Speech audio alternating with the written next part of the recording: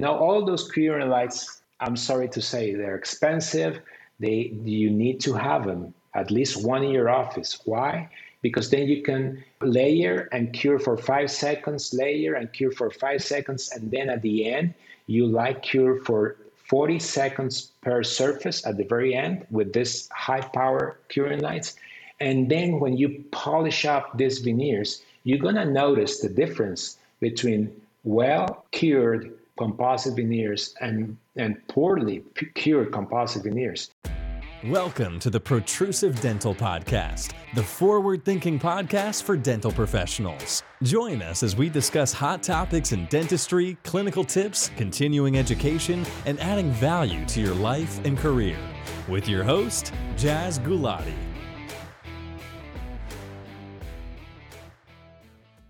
Welcome back to part 2 of Composite Excellence with Dr. Javier Quiros. Now, usually I start the podcast by saying, hello, Protruserati, I'm Jazz Gulati. Now, I had someone message me the other day on the podcast page, say, Jazz, what does it mean if you're a Protruserati? I don't get it. So on that note, welcome to any new listeners and new watchers. It's great to have you. A Protruserati is a dentist who listens to this podcast, but then finds himself scrolling and then listening back to the old podcast that they haven't listened to before, and suddenly you've binged a lot of the episodes, and therefore now you are a loved Protruserati. It means that you're passionate about dentistry, or you want to be passionate about dentistry, and you like tangible, productive tips and pearls to help you on Monday morning. So what I like to do with the podcast and what it's evolved to become is a fun way to share. And I'm hoping that most of the episodes you listen to aren't boring and there's a bit of humor or lightheartedness, and we discuss real world dentistry or tips and themes that are really relevant and you can apply on Monday morning. So in this part 2, you're in for a treat. Like if you remember the 3 episodes we did with Dr. Devang Patel, scroll back and listen if you haven't already.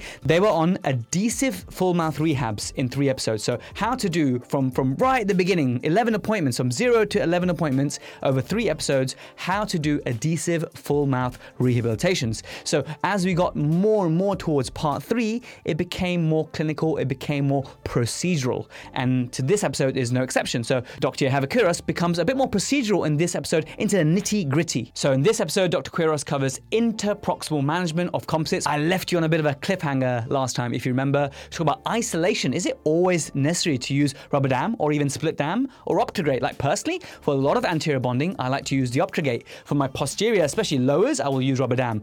Lower incisors, I'll definitely use rubber dam. So for me, it's variable and depends on the patient very much. So let's see what Dr. Quiros has to say about that. Preventing stains. That's a huge one, right? So you'll hear from him what the protocols are to prevent stains in your composites and the 5 P's of composite veneers. This episode, once again, is kindly sponsored by Enlighten Smiles, who also are the ones that sell the Casey instrument, which I talked about in part 1. So in the UK, they distribute. Otherwise, Cosmodent products are brilliant. So if you're in the US, go to Cosmodent. If you're in the UK, if you want the Cosmodent products, you go to Enlighten. And it's Enlighten who's sponsoring this podcast. So do show their support for supporting me. Every episode, as you remember, I give you a protrusive dental pearl. And for this episode, I've got a really good one. I need to pay homage to Dr. Pasquale Venuti, the Don Pasquale Venuti, and Dr. Marco Maialino. These are both amazing dentists from Italy. In fact, I have a whole series with Dr. Pasquale Venuti coming very soon in a couple of episodes' time. It takes a long time to edit some of these episodes, so Pasquale's is brilliant. I want to do it justice, so please hang tight and wait for this epic amount of educational goodness coming your way from Pasquale. But one of the things I learned from their vertical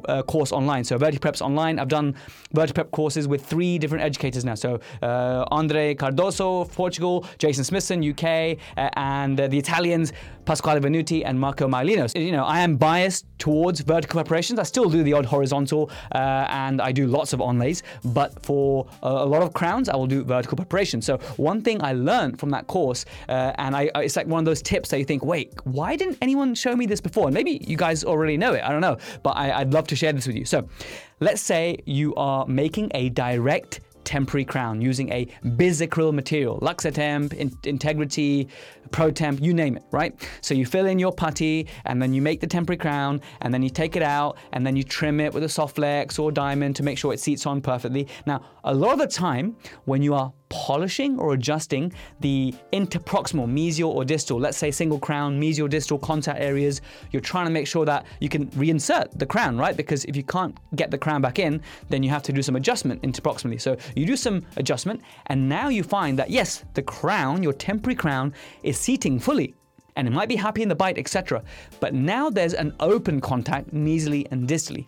Now, yeah, hopefully there's enough occlusal stability that the adjacent teeth will not tilt into the area, but we really miss out on a big benefit of having nice tight contacts on our temporary crowns, because temporary crowns, well, they're temporary.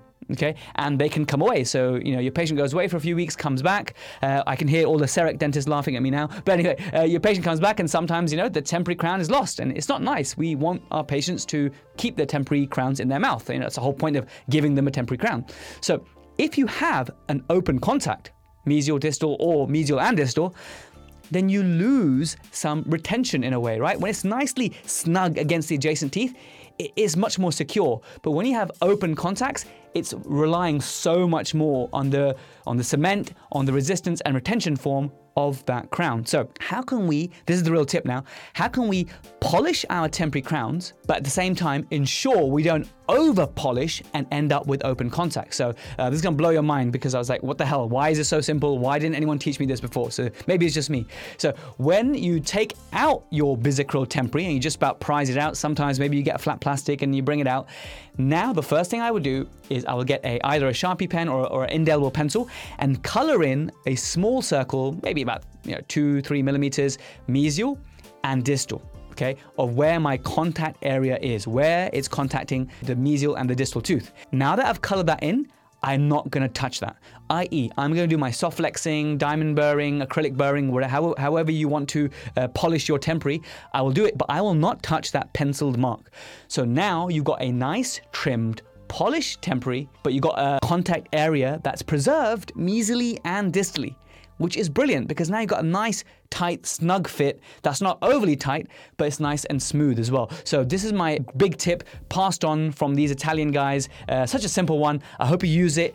Please use it. Next time you do a temporary crown, do it, because it makes so much sense, and you'll see, wow, why didn't anyone teach me before? So like I said, maybe you already know this, but I didn't. Let's join Dr. Javier Quiros, and I'll catch you in the outro. Because it's something that we've discussed on our Protrusive Dental Community Facebook group many times, which is interproximal management. I'm a mylar pull kind of guy, and I know I went to see Pascal Magnier in Edinburgh recently. He is a big fan of PTFE and just taking the composite right up to the PTFE, and he's some sort of wizard like that. What is your recommendation? What is your protocol for interproximal management to prevent the composites being stuck together and getting the nice, smooth, flossable interproximal surfaces? Well, yes, I love the pull-through technique. And the pull-through technique, it was taught to me by Corky Wilhite at Chicago CEE. And is such a great technique that I use it every day. So what we do, let me show you right here. If you show it and then you describe it for the listeners as well. Yes, I'm showing a video here for those YouTube fans. You place first the incisal edges with the microhybrid, okay, like I showed you before. And then whenever you're going to close a gap or a diastema, then you put a mylar strip. Then you do a little sausage of composite in between your fingers. Remember, you have to have in between your fingers the anatomy that you want to bring. If you want to bring a contact, you have to do it in your fingers before you put it in the mouth. You cannot put it in the mouth and expect to become something. You have to do it in your fingers with very clean gloves and then put it in the mouth, okay? And then you put it on the mylar strip. And as you can see there in the video, you pull lingually. And then that composite will go in between each tooth.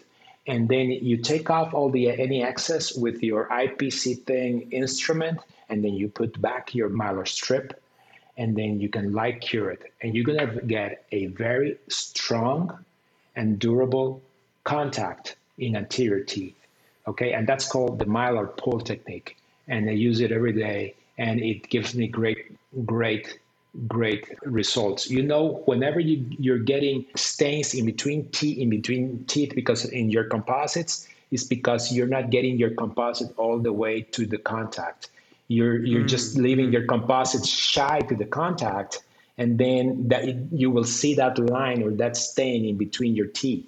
And whenever you do this technique, then the composite will go all the way to the contact, and it's going to give you a much color stable composite veneer, but it also is going to give you a tight contact, so you will not get food in between your teeth. I mean, that's the best way to do it, and it's called the Mylar pull technique.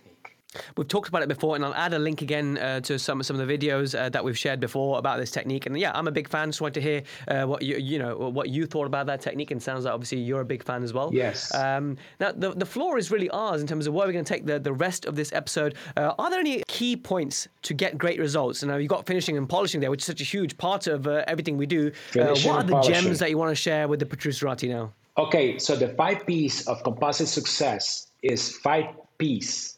The first is patient.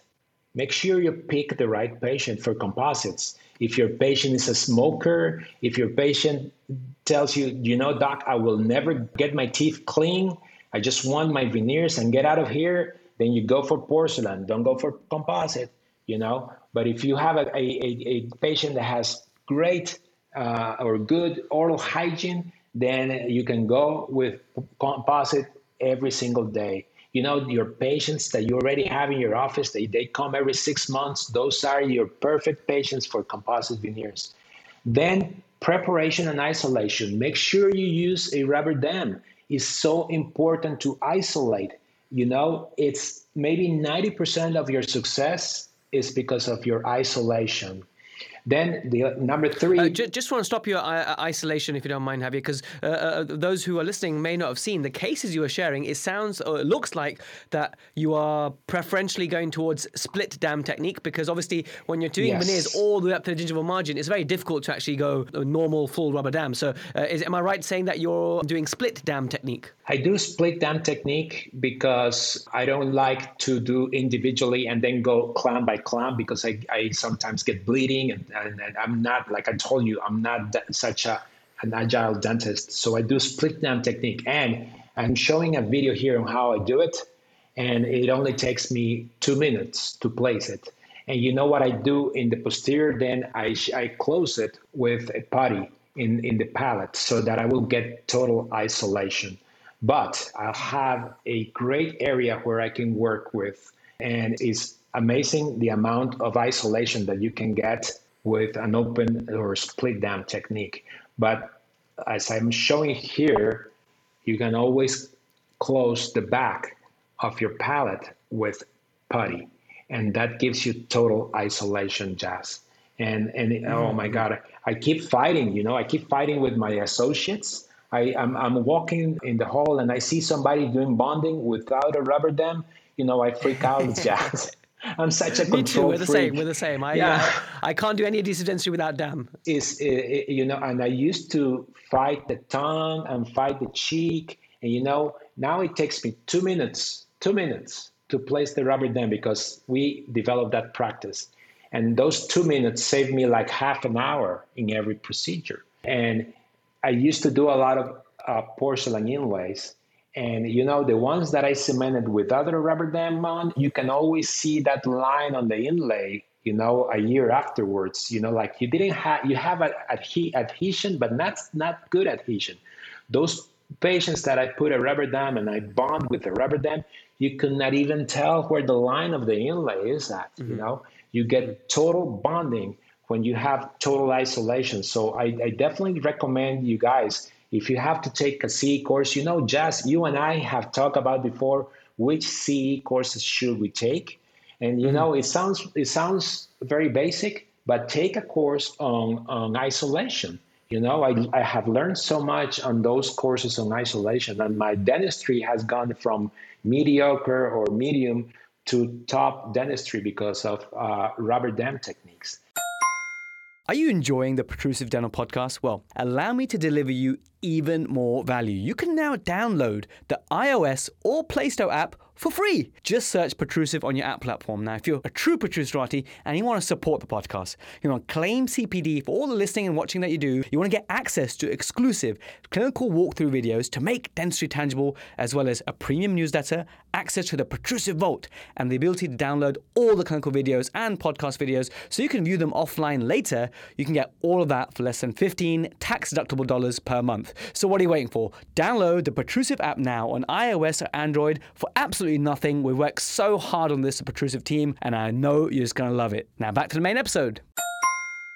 So 100% agree, and I just want to comment on one thing I just saw in your video, which I don't do, but I'm totally going to do now, is that random tissue that you put underneath the rubber dam. Yes. I mean, I don't know why I don't do that. I mean, this sounds like an obvious thing to do, but I'm going to start doing that. So is it just like a normal? It's a napkin. It's a tissue paper, Jazz. Yes. And you just cut one corner when it's folded, and then it becomes a big circle. Yeah.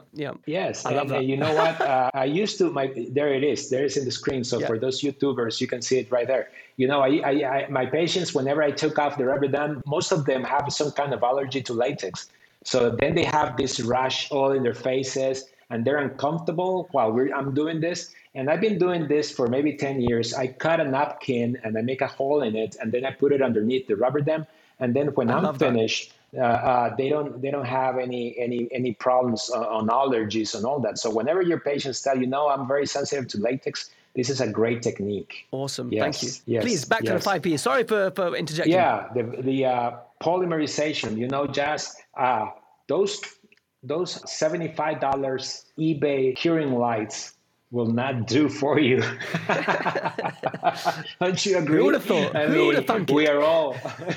We're all tempted to buy those $75 curing lights, but you need first of all, you know, those expensive curing lights, they have all the wavelengths that you need for every single material, either if it's dual cure or light cure or any material that needs a light.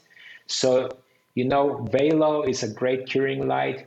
3M, you know, the new one is a great curing light. Blue Face by Ivoclar is a great curing light. You know, all those curing lights, I'm sorry to say, they're expensive. You need to have them at least one in your office. Why? Because then you can layer and cure for 5 seconds, layer and cure for 5 seconds, and then at the end, you light cure for 40 seconds per surface at the very end with this high power curing lights.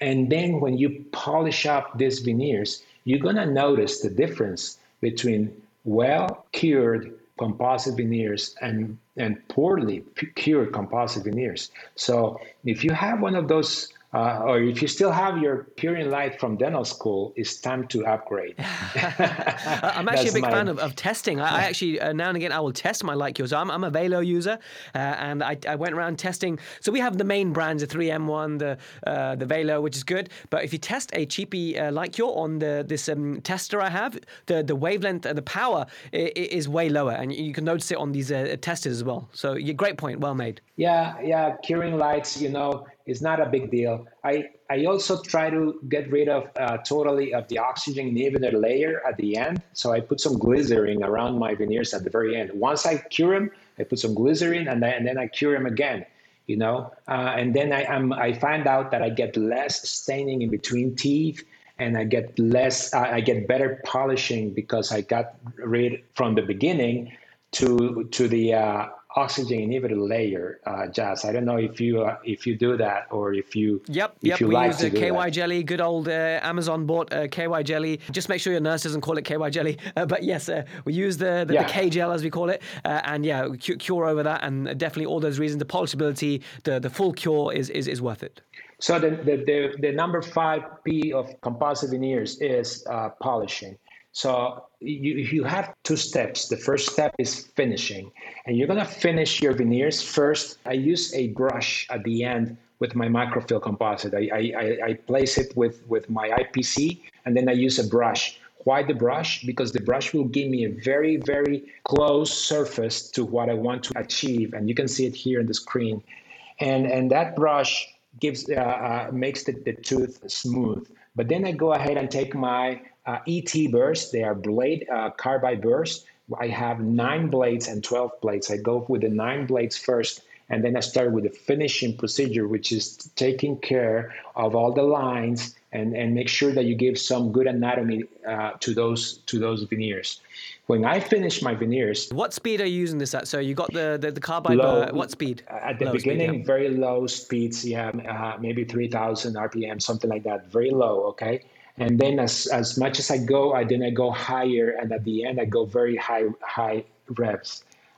So if you guys are looking at the video, you can see that I already have my line angles achieved with my microfill composite and with the brush. So I tried to be very close with my anatomy with the placing and layering, so that when I finish, I only do very minimal adjustments. So I start with my ET burrs, and sometimes if I want to have some kind of texture, I use a fine grain diamond.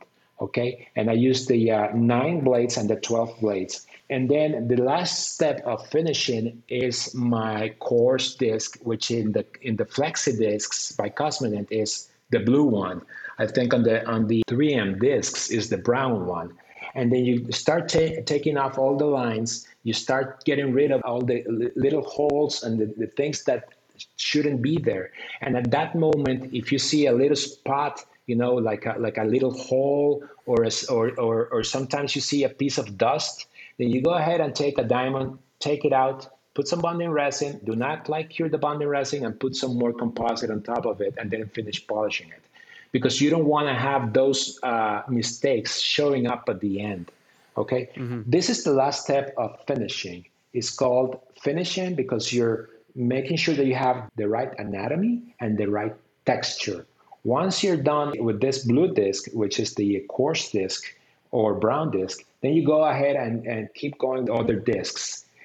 This is like polishing wood. If you polish wood and they tell you, you have to use all the grits to get the right amount of shyness on your wood, and you skip a step, then it will not look good at the end. You have to go through every single disc to make sure that at the end you get a beautiful, beautiful glassy looking veneer, which is what you want, so it will not get stained. And that's what patients want, because they will look shiny. And that polishing ability of the microfill composite will keep your veneers from staining. So if your patients come to your office every 6 months or once a year, when you look at them, they are not dull. They're still shiny, and it's because of this procedure of taking the blue disc, then the yellow disc, then the pink disc. Then what we use at the very end, we use a aluminum oxide paste with a buff, and you go through them first at very low reps, and then with water at very high reps, but with water, because you don't want to overheat your composite. How do you stop the water from splattering everywhere? I place napkins on my patients' eyes, and I put some glasses. And yes, it's messy. It's messy, and I tell my patients, I'm giving you a second shower today, but it's worth it, because then you get beautiful, like I tell you, surface on your composite, and you know what? You can control the glazing on your composite. You cannot control the glazing on your veneers. Sometimes on your porcelain veneers, you get that grainy looking veneer that tells you immediately that it's porcelain, that it's not enamel.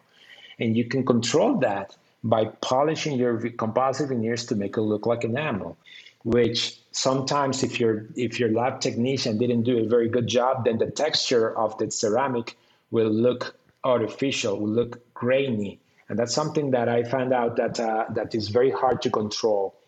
Nowadays, with the new points and cups that you have for polishing zirconia and Emax, you can get better polished ceramic than before, but it's still harder to do than when you do composite. You're relying a lot on the lab again, basically. By far easier to polish than porcelain. Amazing. So those are the 5 P's of composite success. Like I told you, I always do the smile design first, then the wax up, then I transfer the wax up with the matrices to my patient's mouth, and then I layer freehand the buccal part with microfill composites, and then we polish. And we can go I use that technique every single day, Jess. So we can do that technique for a class 4 or to close a diastema, or we can do that technique with also a full mouth rehab of 28 teeth. So it's something that we use every single day. And nowadays, with digital dentistry, we first digitally design it and then print it out. And then you make your matrices on printed models as well. So like I told you, you can do it both ways, either analog the workflow or digitally is very exciting. Now, before I ask you where we can learn more from you and how we can reach out more to you, I just want to touch on one thing which you piqued my interest at. You said with the digital, you're doing the digital Facebook transfer. Now, please tell me about that, because the way I do a lot of my dentistry when I'm doing digital is I record my bite at the desired OVD in the arc of centric relation, and then I rely a lot on the photos, and I tell my technician, okay, lengthen this tooth by 1 millimeter, lengthen this tooth by 1.5 millimeter, based on the facial photos and the side photos. So they pretty much have a digital patient, but quite often I will not do a Facebook transfer. I will get the patient in temporaries, and then I'm happy to adjust their temporaries, and then many months later I will then convert to ceramic based on using the TMJ as the articulator. But my experience of using an actual digital Facebook transfer, please tell me more about that. Oh, sure. Whenever I have a case, I do digital DSD, and the DSD is just a great way to make sure that your patient, first of all, see what they need, and also it's a great tool for your lab technician. As you can see here, I have this app which is called Smile Design Pro, which I use it every day. And it gives me the plane of occlusion and it compares it with the bipupillary line. So that I showed this to my lab technician, and this gives me my anterior tilting position of my smile compared to my patient's eyes, which is the aesthetic part that you need a face bow. The functional part that why you need a face bow is because you need that arc of closure, Jazz. And I've heard it on your podcast a lot of times, which is so true. Every time that you're doing posterior teeth and you don't use a face bow, you're running the risk of they being very high. That's why little hinge articulators are so small, so that angle is very small, is smaller than your head, and so that you never get a high occlusion. Whenever you have a semi-adjustable articulator, they are exactly the same size as a head, so that you get, with the face bow transfer, that arc of closure, so you will get a good bite. Okay, so I can do it either with I use Dana articulators, just like Dr. Patel. I think Dr. Patel uses Dana as well. Yes, he does. Yep. Yes, we love Danas here. But so you're mixing digital with analog, right? So you're taking an analog Dana face bow and you're just adding it to the printed models, right? Yes, exactly. With my digital Smile Design, Jazz. Okay.